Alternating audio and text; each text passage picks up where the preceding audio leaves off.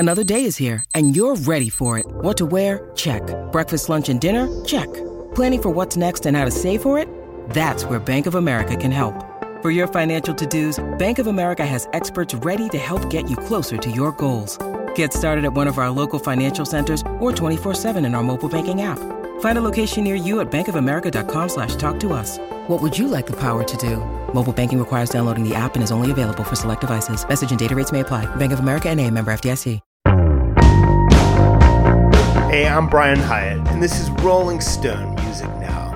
Mark Lanegan, the frontman of Screaming Trees and a great solo artist, has died at age 57. We're going to devote this episode to an amazing and sometimes harrowing interview that our own Corey Groh did with Mark back in 2020. Screaming Trees started way back in 1986, so they preceded a lot of their grunge peers. They're both an influence on and part of the grunge scene, but they were always sort of an uneasy fit. Their sound was always a little bit more 60s and psychedelia influenced.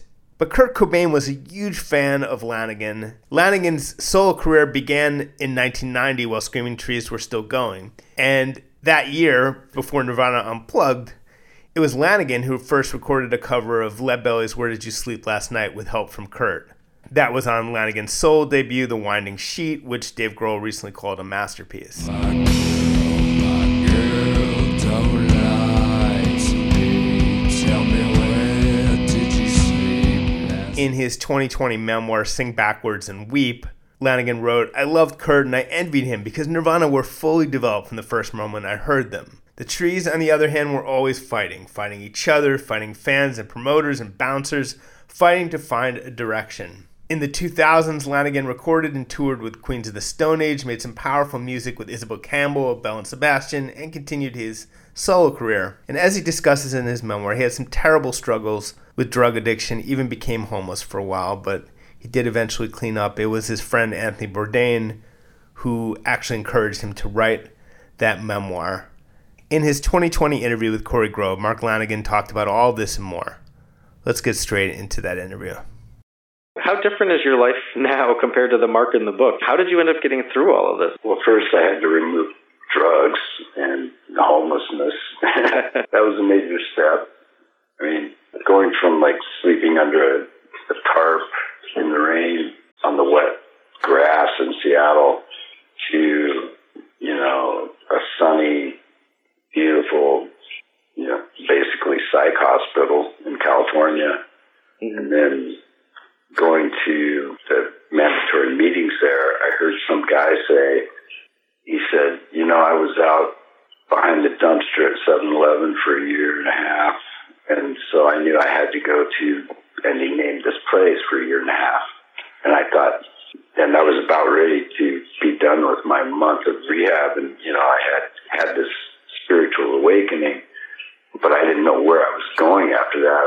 I did not want to go back to Seattle, where I was still, persona non grata, and had a lot of people that, wished me ill for good reason. And I wanted to stay in California. But I also knew that I just couldn't just walk out of this place and be okay. I had been this certain way for so many years. And now I knew I had more work to do anyway. So I asked somebody, what is this place this guy mentioned? And they told me it's like a halfway house, a further, a different kind of recovery place than drug rehab in a psych hospital. And I managed to get into this place, and I lived there for almost a year. And then when I moved out of there, I just moved to a friend's house across the street, because Pasadena is sort of like recovery central. Mm-hmm. In California, it's just like you can't throw a rock without hitting a 12-step meeting or a recovery house or a rehab facility. It's just one of those towns that's packed with that stuff. Mm-hmm. And that was great for me, because I needed to fully immerse myself in that, just learn how to live, So when I moved, I was in this place for 8 months, and then I moved across the street into a friend's house who was a ex-musician who was also, had been through the same shit as me, and started, working construction in East LA. And right before I was about to leave this place, I came home one day and Duff McKagan was standing on the porch, and I thought, oh shit, is Duff McKagan coming into this place? Because, I had never met him, but of course, being from Seattle, he's, an icon there. Yeah. And everybody knows who he is. And he wasn't there, of course, moving in. He'd been clean for a number of years. Yeah. But he had heard, somebody had told him about me. And it turns out he was a fan. We had never met, but being from Seattle, he just felt compelled to come and, I guess, sort of track me down and see, how I was and if he could assist in any way. And I went for a ride with him in his car, and we became really good pals. Subsequently, when I moved out, I moved across the street to this other friend's house and, kept in contact with me. And then at some point he asked me, man, would you mind moving into my house up above Mulholland to keep an eye on the place? What?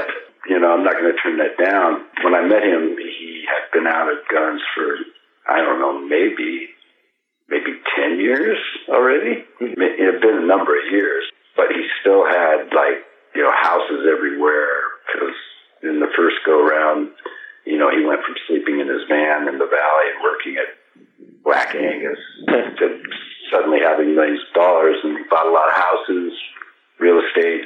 When I met him, he had a bunch of houses, and this one house in particular was a beautiful place that literally sat right up above Mulholland. Pool, studio built into the house. Just, the kind of place I'd never even been into, but now I was living in this place rent-free. Anyway, long story short, I ended up living in his houses for 3 years, rent-free, as I started to work and stuff. He would never, ever allow me to pay him any rent. He always said, you're doing me a favor, while driving around his cars, living in his houses. He was a guardian angel, basically. And that's how I, in that same time frame, I reconnected with Josh Homme, who had played in the Trees, and started playing with the Queens, got another solo deal, and then, like I said, I just started to say yes to everything, In the 90s, I might have talked to 2 fans in the entire decade, because I just was too busy. I was out of the building while the band was still on stage. I was in the cab going to a dope house. Mm-hmm. That's the way it was. And now it was I was, my life really didn't start until I was 33 or whatever. And I basically, made records until 2004 or so. I relapsed and immediately went into a coma for 10 days or something, almost died. And when I came out of it, I was so I can't explain it, but music was completely drained from me. It was the most fucked up thing. I got no pleasure or anything out of music. Music that I had loved before, new music on the radio, any kind of music, I did not want to hear it. And I couldn't hear it. And I certainly couldn't fucking write or sing it. You know what I mean? So I was like, okay, what the fuck am I going to do now? And that same friend who I first lived with when I got out of the recovery house, when I first met Duff, was now married, and he gave me and my girlfriend a room to live in their attic. And I needed a job, of course. Music wasn't going to work for me because I couldn't even listen to music. And he said, just come with me to work, and you'll get a job. And I was like, I've never done scenic painting. It was a job at a place that basically built sets for TV shows. Wow. And I went with him to work just, out of sheer need and not knowing what else I was going to do. And it turns out his boss, she had seen me open for Fire Hose in 1986 or something, and they immediately hired me. Wow. So I ended up becoming a scenic painter, and I did that for, over a year. I really enjoyed it. It was, not challenging mentally, but it was it was satisfying because every day it was something new. I was doing stuff that I was equipped to do, paint walls like that, and it wasn't illegal work.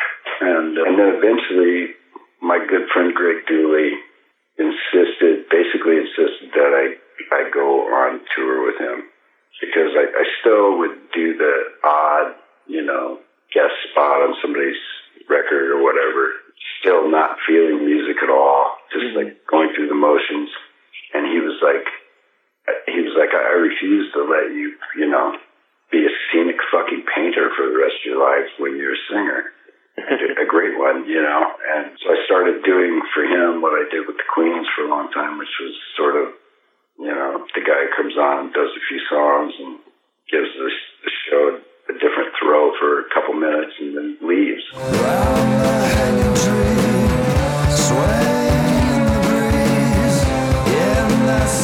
And Greg. If you're shopping while working, eating, or even listening to this podcast, then you know and love the thrill of the hunt. But are you getting the thrill of the best deals? Rakuten shoppers do. They get the brands they love with the most savings and cash back. And you can get it too. Start getting cash back at your favorite stores like Macy's, Adidas, Walmart, Nike, Wine.com, Samsung, Lenovo, Sephora, and more. And even stack sales on top of cashback. It's easy to use, and you get your cash back through PayPal or check. The idea is simple. Stores pay Rakuten for sending them shoppers, and Rakuten shares the money with you as cash back. Download the free Rakuten app and never miss a deal. Or go to Rakuten.com to start getting the most bang for your buck. That's Rakuten.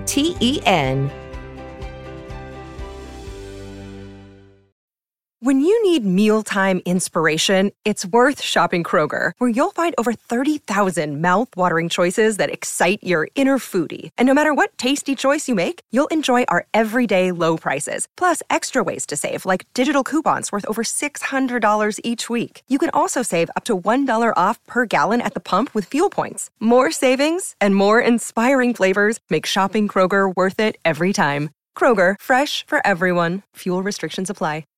What's up, everyone? It's Reality Steve, your number one source for all things Bachelor Nation and reality TV. Every day, I'm giving you the behind-the-scenes juice and your info on all your Bachelor Nation stories, and also interviewing some of your favorite reality stars.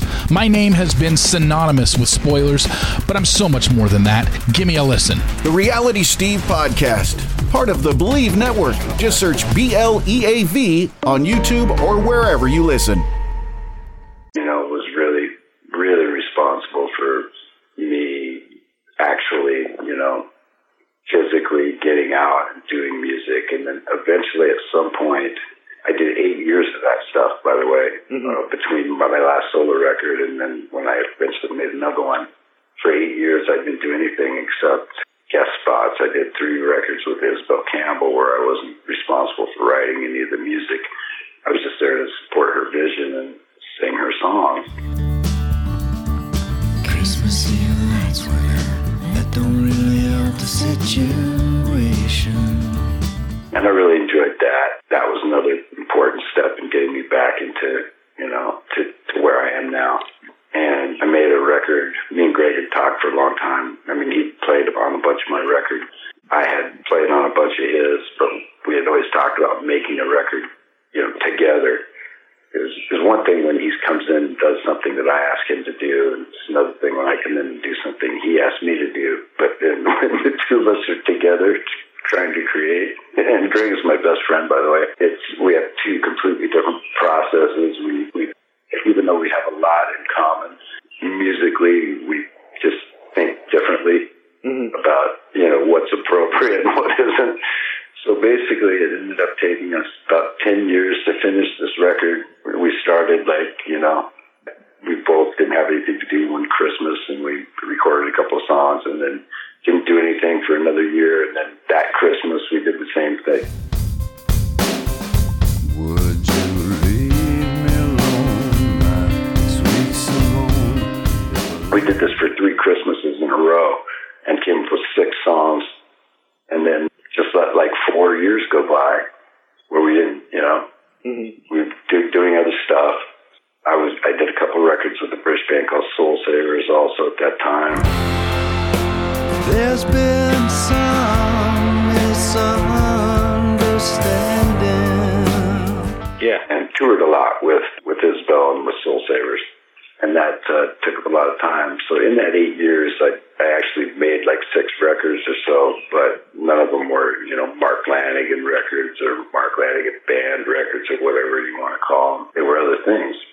And after I'd made the Gutter Twins record and toured on that, I went back to scenic painting. Like I still wasn't ready to, you know, I wasn't ready to write songs or do that stuff.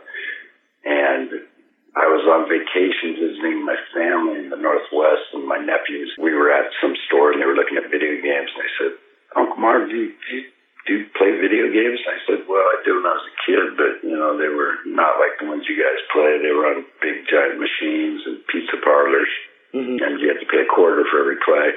And I just then remembered that I had, through my manager, who still was my manager during that entire period of time, even though I wasn't really working on anything that he could commission or have anything to do with.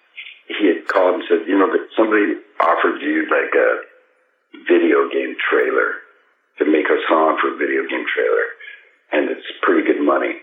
And of course, you know, scenic painting is great, but it doesn't pay a lot of money, maybe as much as a school teacher might make. And my parents were school teachers, so I know that made us working class people because they didn't make hardly any money at all doing it. Yeah. And I was raised that way with like, you know, and being a drug addict for so many years, I always had this financial insecurity that, you know, I had to have this amount of money every single day. And that never left me. And so when I had this offer of what was really good money, I said, well, you know, maybe I'll have to write a fucking song or at least try. And I told my nephews, you know, I just remembered that somebody offered me this music for this thing. And they said, what is it? What's it? Because the game called. And I said, well, I think, and I had to look on my phone, the message, the text. I said, it's called Rage. And they already knew what it was, and it wasn't even out yet, you know. So they got so excited. They said, you have to do this, and, you know. And so I basically, to be cool in my nephew's eyes, I said, well, I called my manager. I said, is this, you know, video game thing still on? He's like, let me see. He's like, yeah, we still want you to, you know, put forth a song for this thing. And of course, I went and did it with Alan Johannes, who I had made my last solo record with, and I had played with him the Queens right before I was out of that band. And he was like basically the first guy I had ever met that was able to articulate my vision. In other words, I'm really limited. I mean, I'm much better now. I have a studio that I'm actually sitting in right now at my own house with instruments that I know how to play and Pro Tools that I know how to record with. I have learned a few things. But still, at that time, you know, the best I could do is just put together 3 or 4 shitty chords on the acoustic guitar and then say to somebody, yeah, but I want it to sound like this. And I never was able to meet that person until I met Alan, who is also like the greatest musician, you know, is criminally unknown, basically, except by musicians. Who revere, like for instance, Mark Morton, O Lamb of God, was over here doing something for this record. He's coming out with the book. And when he found out that Alan was going to be here recording it, he was like, wait a minute, like the text, you know, we're having a text conversation, and then he was like, wait a minute. And then in caps, are you telling me Alan Johannes is going to be there? And I was like, yeah, dude, he's the guy who records all my shit. And he was like, oh my God. How am I going to fucking... And this is the guy from, you know, a huge, huge popular band. Totally. Like, it was like just so blown away that he was going to get to work with Alan Johannes.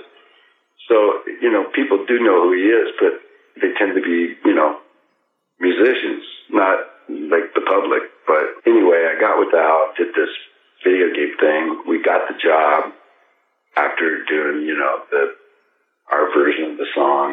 Is Here's to the blood we sing and burn. Flowers and blackbirds on the string return. Made quite a bit of dough, and then he said, you know what, man, why don't we just keep going and make a fucking record? And I didn't have anything other, you know, I was back at scenic painting, my, you know, guest spots and all that shit were done. And I said, yeah, you know, why not? And he said, write a fucking song the way that you used to. And the way I'd always written songs was tried to write the first and the last song of a record first. Mm-hmm. You know, the ones that seemed like they would be an opener and a closer. And then I would like fill in the middle. Mm-hmm. And that's what I did. That's what I did with Al. I wrote the first song, and while he was recording it, I was busy writing what I thought would be the last song, and ended up being third to the last. But we basically, in 2012, just ended up writing just enough songs for this record, and that's all we needed. Whereas before, I had always, you know, had tons of like, you know, partially done songs, or get halfway in and ditch a song, or just always had a bunch of outtakes and shit. And this was the first time. I also hadn't made a record of my own for a very long time, but it was the first time in many years. It was the first time ever that I had just written just the amount of songs needed for the record. And it was also a different kind of record than I had made before. I allowed myself to indulge my, like, you know, sort of, I'd always been into electronic music, electronic pop, New Order, Depeche Mode, but then, you know, further back, as a kid, I was into Kraftwerk and always loved them, and then all the krautrock and stuff that I discovered on the back of that was really, you know, the music that I listened to mainly, and I allowed myself to just indulge those influences, and Alan, of course, being the genius that he is, was just able to, you know, make every song exactly how I wanted it. The sun's stolen bell, subterranean eyes. Wow. And that record ended up selling twice as much as my best-selling record had ever sold before, and that was Bubblegum in 2004. And that record was like packed with sort of like famous guest stars, Holly Harvey, Duff and Izzy, Josh, Nick, from the Queens. And I always just like kind of put it down to that I sold records for once because I had all these famous people on it. But this one was just me and Al, basically. I think Josh came in and played on one song, and Greg sang on one song.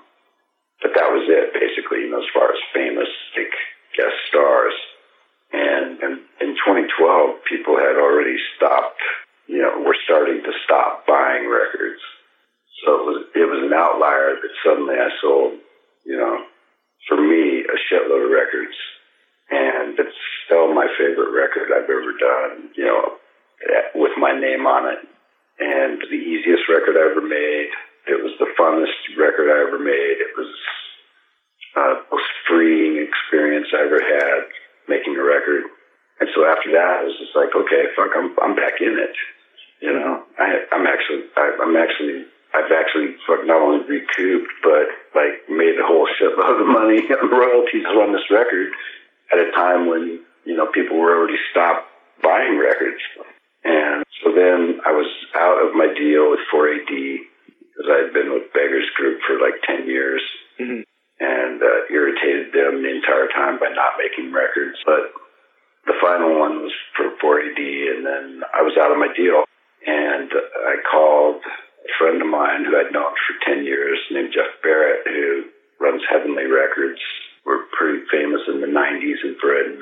Isn't the stellar, well-beloved label there, part of the PS Group. And I just knew that this is how I got every deal I ever had, except for the first one, which was Sub Pop, and any major label deal that I got, which was, you know, through a manager. But any other, like, you know, like my deal with Beggars just came from me calling the guy who had been licensing my records from Sub Pop after I was done with my second deal with them. And I said, I'm not working with Sub Pop anymore, man.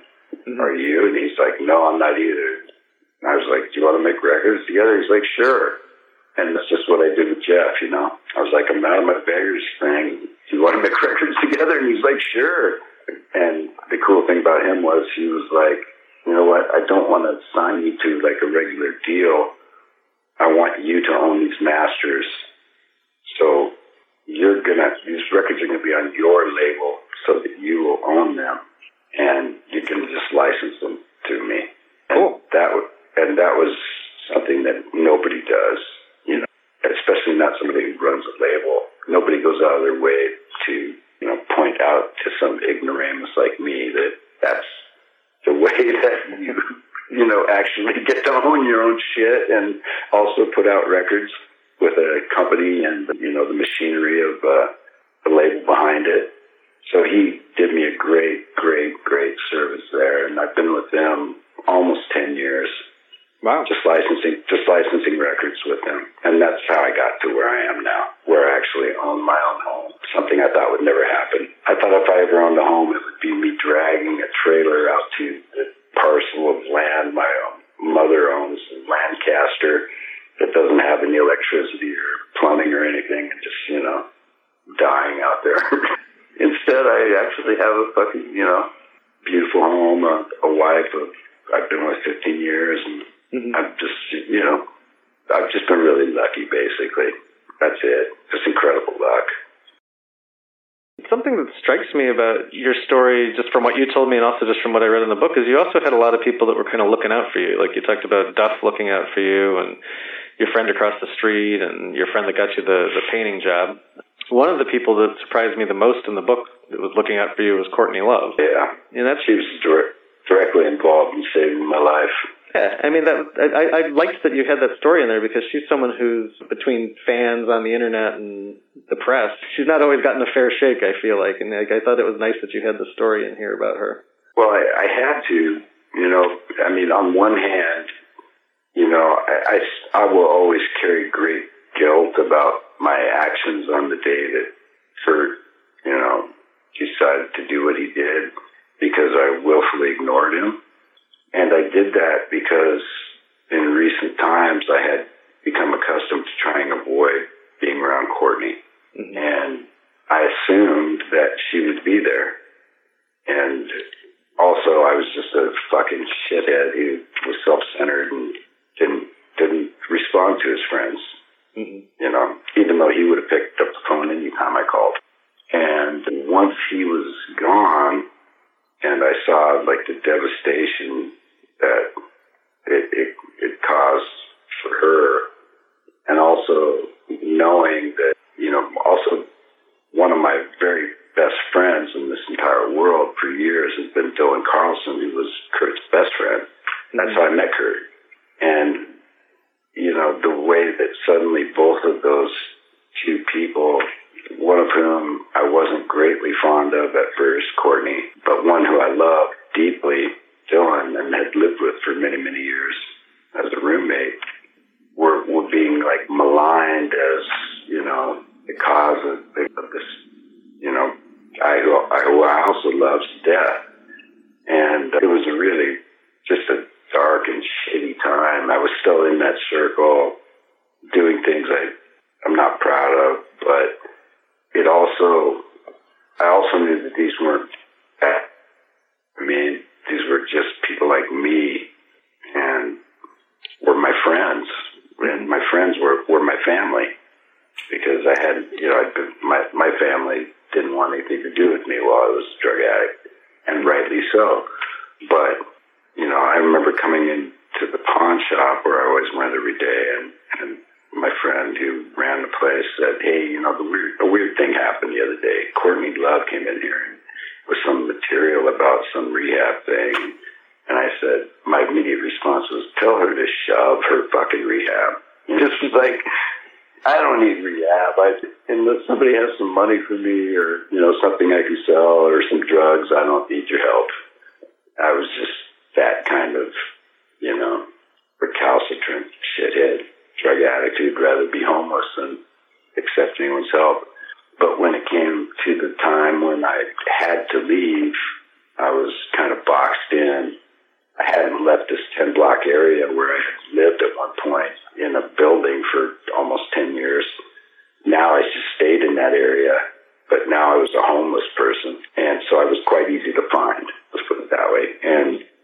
a cop who had given me a break, but had with the caveat that I was only getting that break if I went to rehab and got clean or left town in a week. Otherwise, I was going to be in deep shit, and our deal was off, and I was, going to be in a lot of trouble for something I'd done. And then, of course, I had the smarts to rip off a drug dealer that I was, selling on the street for. It was a huge ex-con from upstate New York who could easily have just broken me over his knee. And I just didn't have anywhere else to go. And I went back into the pawn shop. This is months later. And I said, do you still have that thing that Courtney brought in here for me?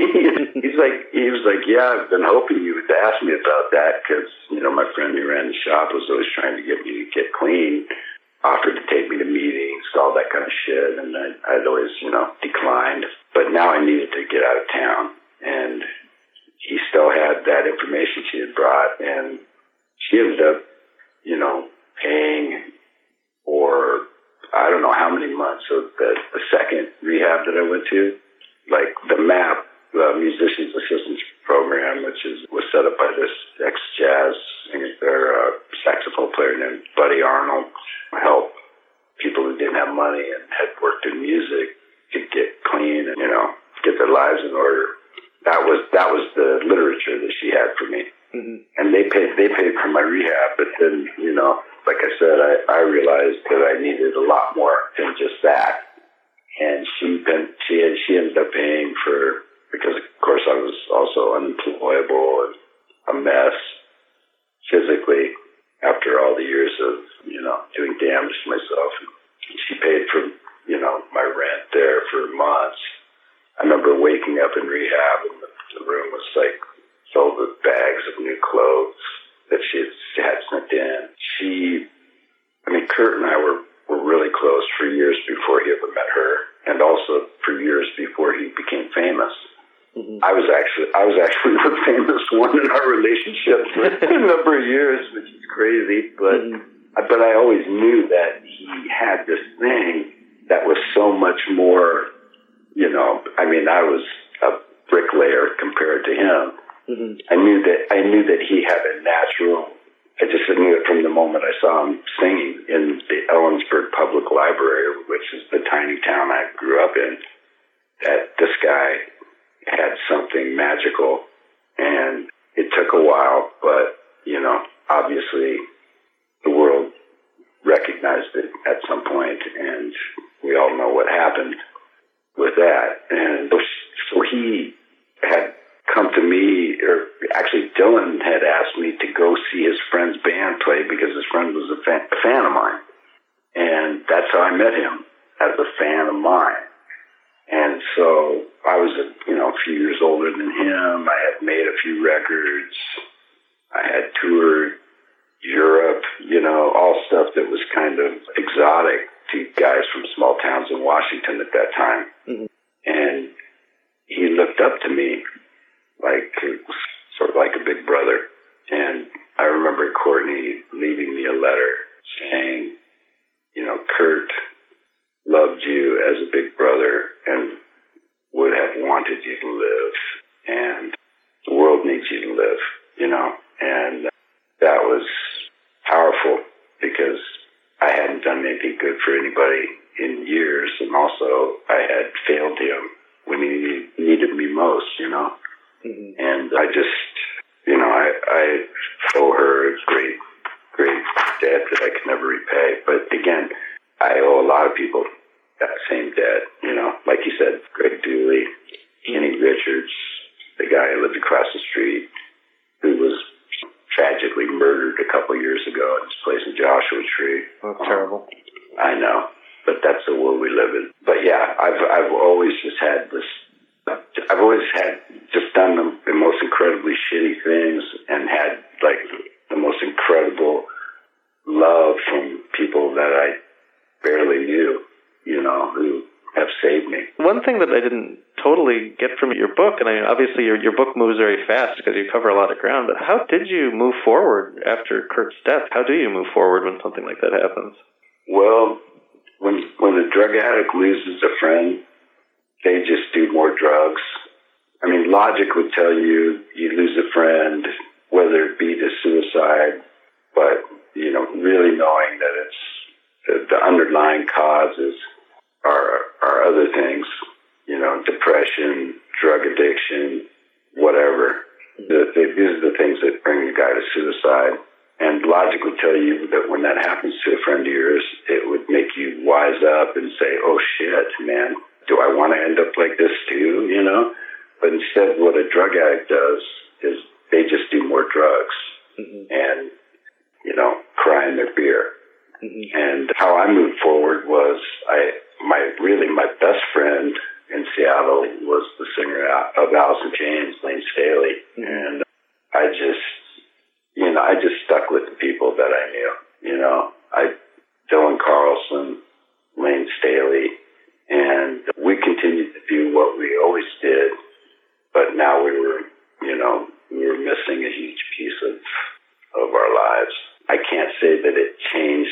It just made me go deeper into, just wanting to fucking disappear and forget that I had, what I'd started as like this really, pure relationship of a mutual admiration for each other's music, which we had for years, and certain aspects of, we like the same kind of music. We just, just how friends are when you're young. Yeah. When you make a friend.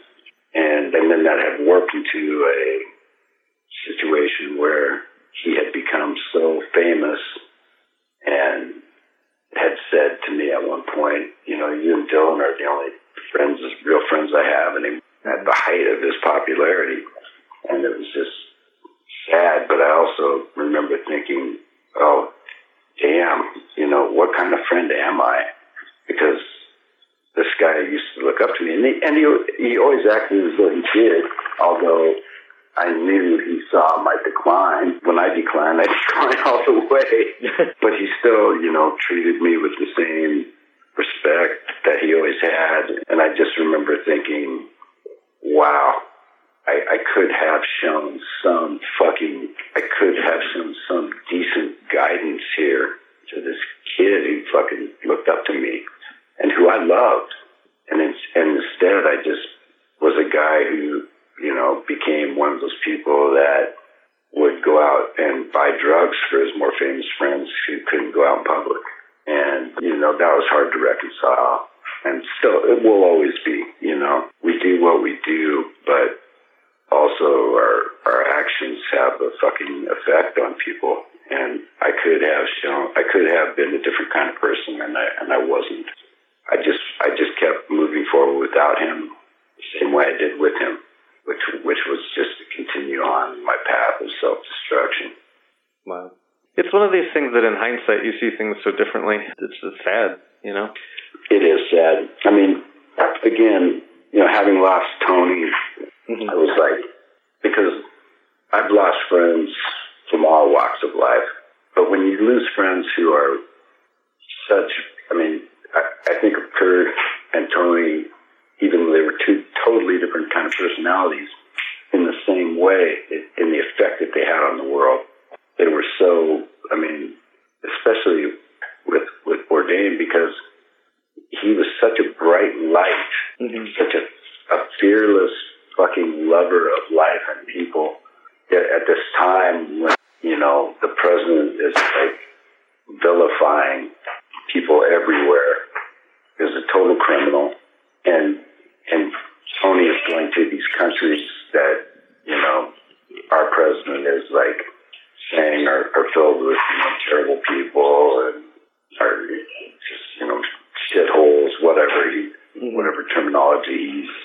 And then Tony Bourdain would go there and put a human face on it and get enmeshed with the local people and show that these were not terrible people. And for a lot of people in America, that was their only window into any other world. Tony Bourdain was a bright fucking light at a time when darkness is so fucking prevalent in this world. And that's what makes it such a great loss. Guys like Chester Bennington, how many people's lives did he touch with his singing? Chris Cornell. Yeah. You know, obviously Kurt Cobain. You know, I'd see guys in their fucking 50s wearing Nirvana t-shirts, and I also see kids in their teens wearing Nirvana t-shirts. Mm-hmm. They will always touch people, and when you see somebody like that, it's a head scratcher, but it also goes to prove that, of course, money and fame doesn't bring you happiness. It does, in fact, the exact opposite for most people. Mm-hmm. That's why most people who win the lottery, you know, their lives go down the shitter immediately. Yeah. There's a part where you talk about Scott Weiland, and you said that you recorded a song with STP that never came out. I was sort of curious what you could tell me about that. You know, this was during, I don't know, early 2000s maybe. I think they had been broken up for a while. They got back together. And I knew Scott from when I was using, and now at this point, neither one of us was. And he somehow was in contact with one of my managers who said that they would like me to do this thing. And they'd rented like some big house out in Malibu. And I went out there and I did it. And then I think they either broke up before the record came out again, or just decided not to release either the record or that song. But yeah, I never ended up on record. And then shortly before he passed away, he was making a Christmas record. And I hate to say this, but I thought it was somebody fucking playing a joke on me. But I got, you know, my manager said, you know, Scott Weiland wants you to sing The Little Drummer Boy with him on this Christmas record he's making. Sort of the way like he did, like Bowie did. I remember I was just coming out of the movies, you know, and it was like, you know, bright sunny day in Los Angeles, and I'm thinking, this can't be real. You know what I mean? Like, Scott, what are you thinking, man? Yeah. But it turns out that he did do the record, and I never heard of it. For all I know, it's great. But that didn't feel right to me, and that was the last, you know, time I had any contact with him. He was so much more fun when he was getting loaded than when he wasn't. I actually enjoyed hanging out with him when we were loaded, but when he wasn't, he carried like the weight of the fucking world on his shoulders, and I just, you know, I may get the impression that I'm a depressed person who sleeps in a casket, but I actually enjoy life and don't surround myself with, like, you know, people who are really unhappy, and that's the way he always came across to me, because I didn't know. I've been touring with those guys while he was clean, and he was a different animal. I felt for him. I really did. Yeah. He was a good person, you know, like all these guys. I mean, Chris Cornell, that is like fucking, I don't understand that one. That hasn't come, even though he always had like this lone wolf mentality, the time that we spent together making records, he was really, really funny, really, really intelligent, mm-hmm. really, really fearless, really, really talented, really, really loving. And you just think, what the fuck, man? You know, you never know how unhappy somebody is. Yeah. And then Chester Bennington, it was almost like, oh, now that his hero's gone, he's going to go the same way. And both these guys have multiple fucking children and millions of bucks. Yeah. It's just so sad, man. It's sad for the children. And I mean, I would have been the world's worst father after I quit the band. You know, I had to fucking fight for inclusion in that band just to be able to fucking, like, you know, write lyrics for those songs after being in the band for almost 8 years. Yeah. Yeah. And so it's like, I don't owe those fuckers a damn thing. Yet I did take it easy. I took it easy on everybody. Yeah, I mean, that's what makes it a great read. I was going to say, too, that I thought Van came, funny to hear that, because Van came off pretty well in your book. He was the comedic relief my entire time in the band. And he was the only other guy that thought the same way I did, like, hey, we need to do something great. Mm-hmm. It took us both a long time to get to a place where we were able, and it was only because I refused to do the second record at the height of Nirvana mania, the one record that, you know, did well for the trees, And I put that down only just to the period of time it came out in. But also, there is a very huge difference between that record and all the rest of them. And that difference is I was in control of the lyrics. And we had a new drummer that gave us, instead of like some kind of phony 60s psychedelia sound, more of a classic hard rock sound. And I think those two things are why Sweet Oblivion did better. I'm not going to take the credit for its success because in the real world, it really wasn't successful. In fact, just the single soundtrack that we gave our single away to for free was successful. Right. When our record came out, no one gave a fuck anymore. But yeah.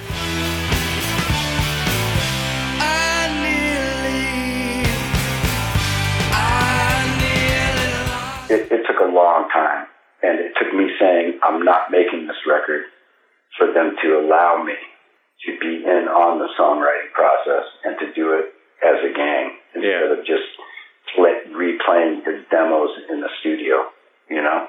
Yeah. And that was many, many years into it. Yeah, that's crazy. That's really crazy. Yeah. Indeed it is, especially for me. Yeah. It's like willingly going to prison for shit, and then suddenly paroling yourself. You know what I mean? And I think I've asked the questions that I had. I just want to say that I really did enjoy your book, and it's one of these things that when I'm reading it, I'm happy to be talking to you about it now that you're here and you live to tell the story. Because reading that book, you're just like, even though you know the outcome, you're just like, I hope it turns out okay. Yeah, that's what some of my friends said. I know that you're alive, but it didn't seem like that was going to happen. Like, well, I always thought that it was going to happen, Mm-hmm. Except at those times of like extreme despair where thoughts of like, if I have to continue to live like this, maybe I'm better off not living. Yeah. But then something would intervene and I would continue living. Mm-hmm. And that's life for everybody. And that's our show for today. Thanks so much to Corey Grove for sharing his interview with Mark Lanegan. Rolling Stone Music Now will be back next week on Sirius XM Volume Channel 106. And in the meantime, Rolling Stone Music Now is a podcast. Download us wherever you get your podcasts. Subscribe to us wherever you get your podcasts. Maybe leave us a nice review on Apple Podcasts. We're always grateful. But as always, thanks for listening, and we will see you next week.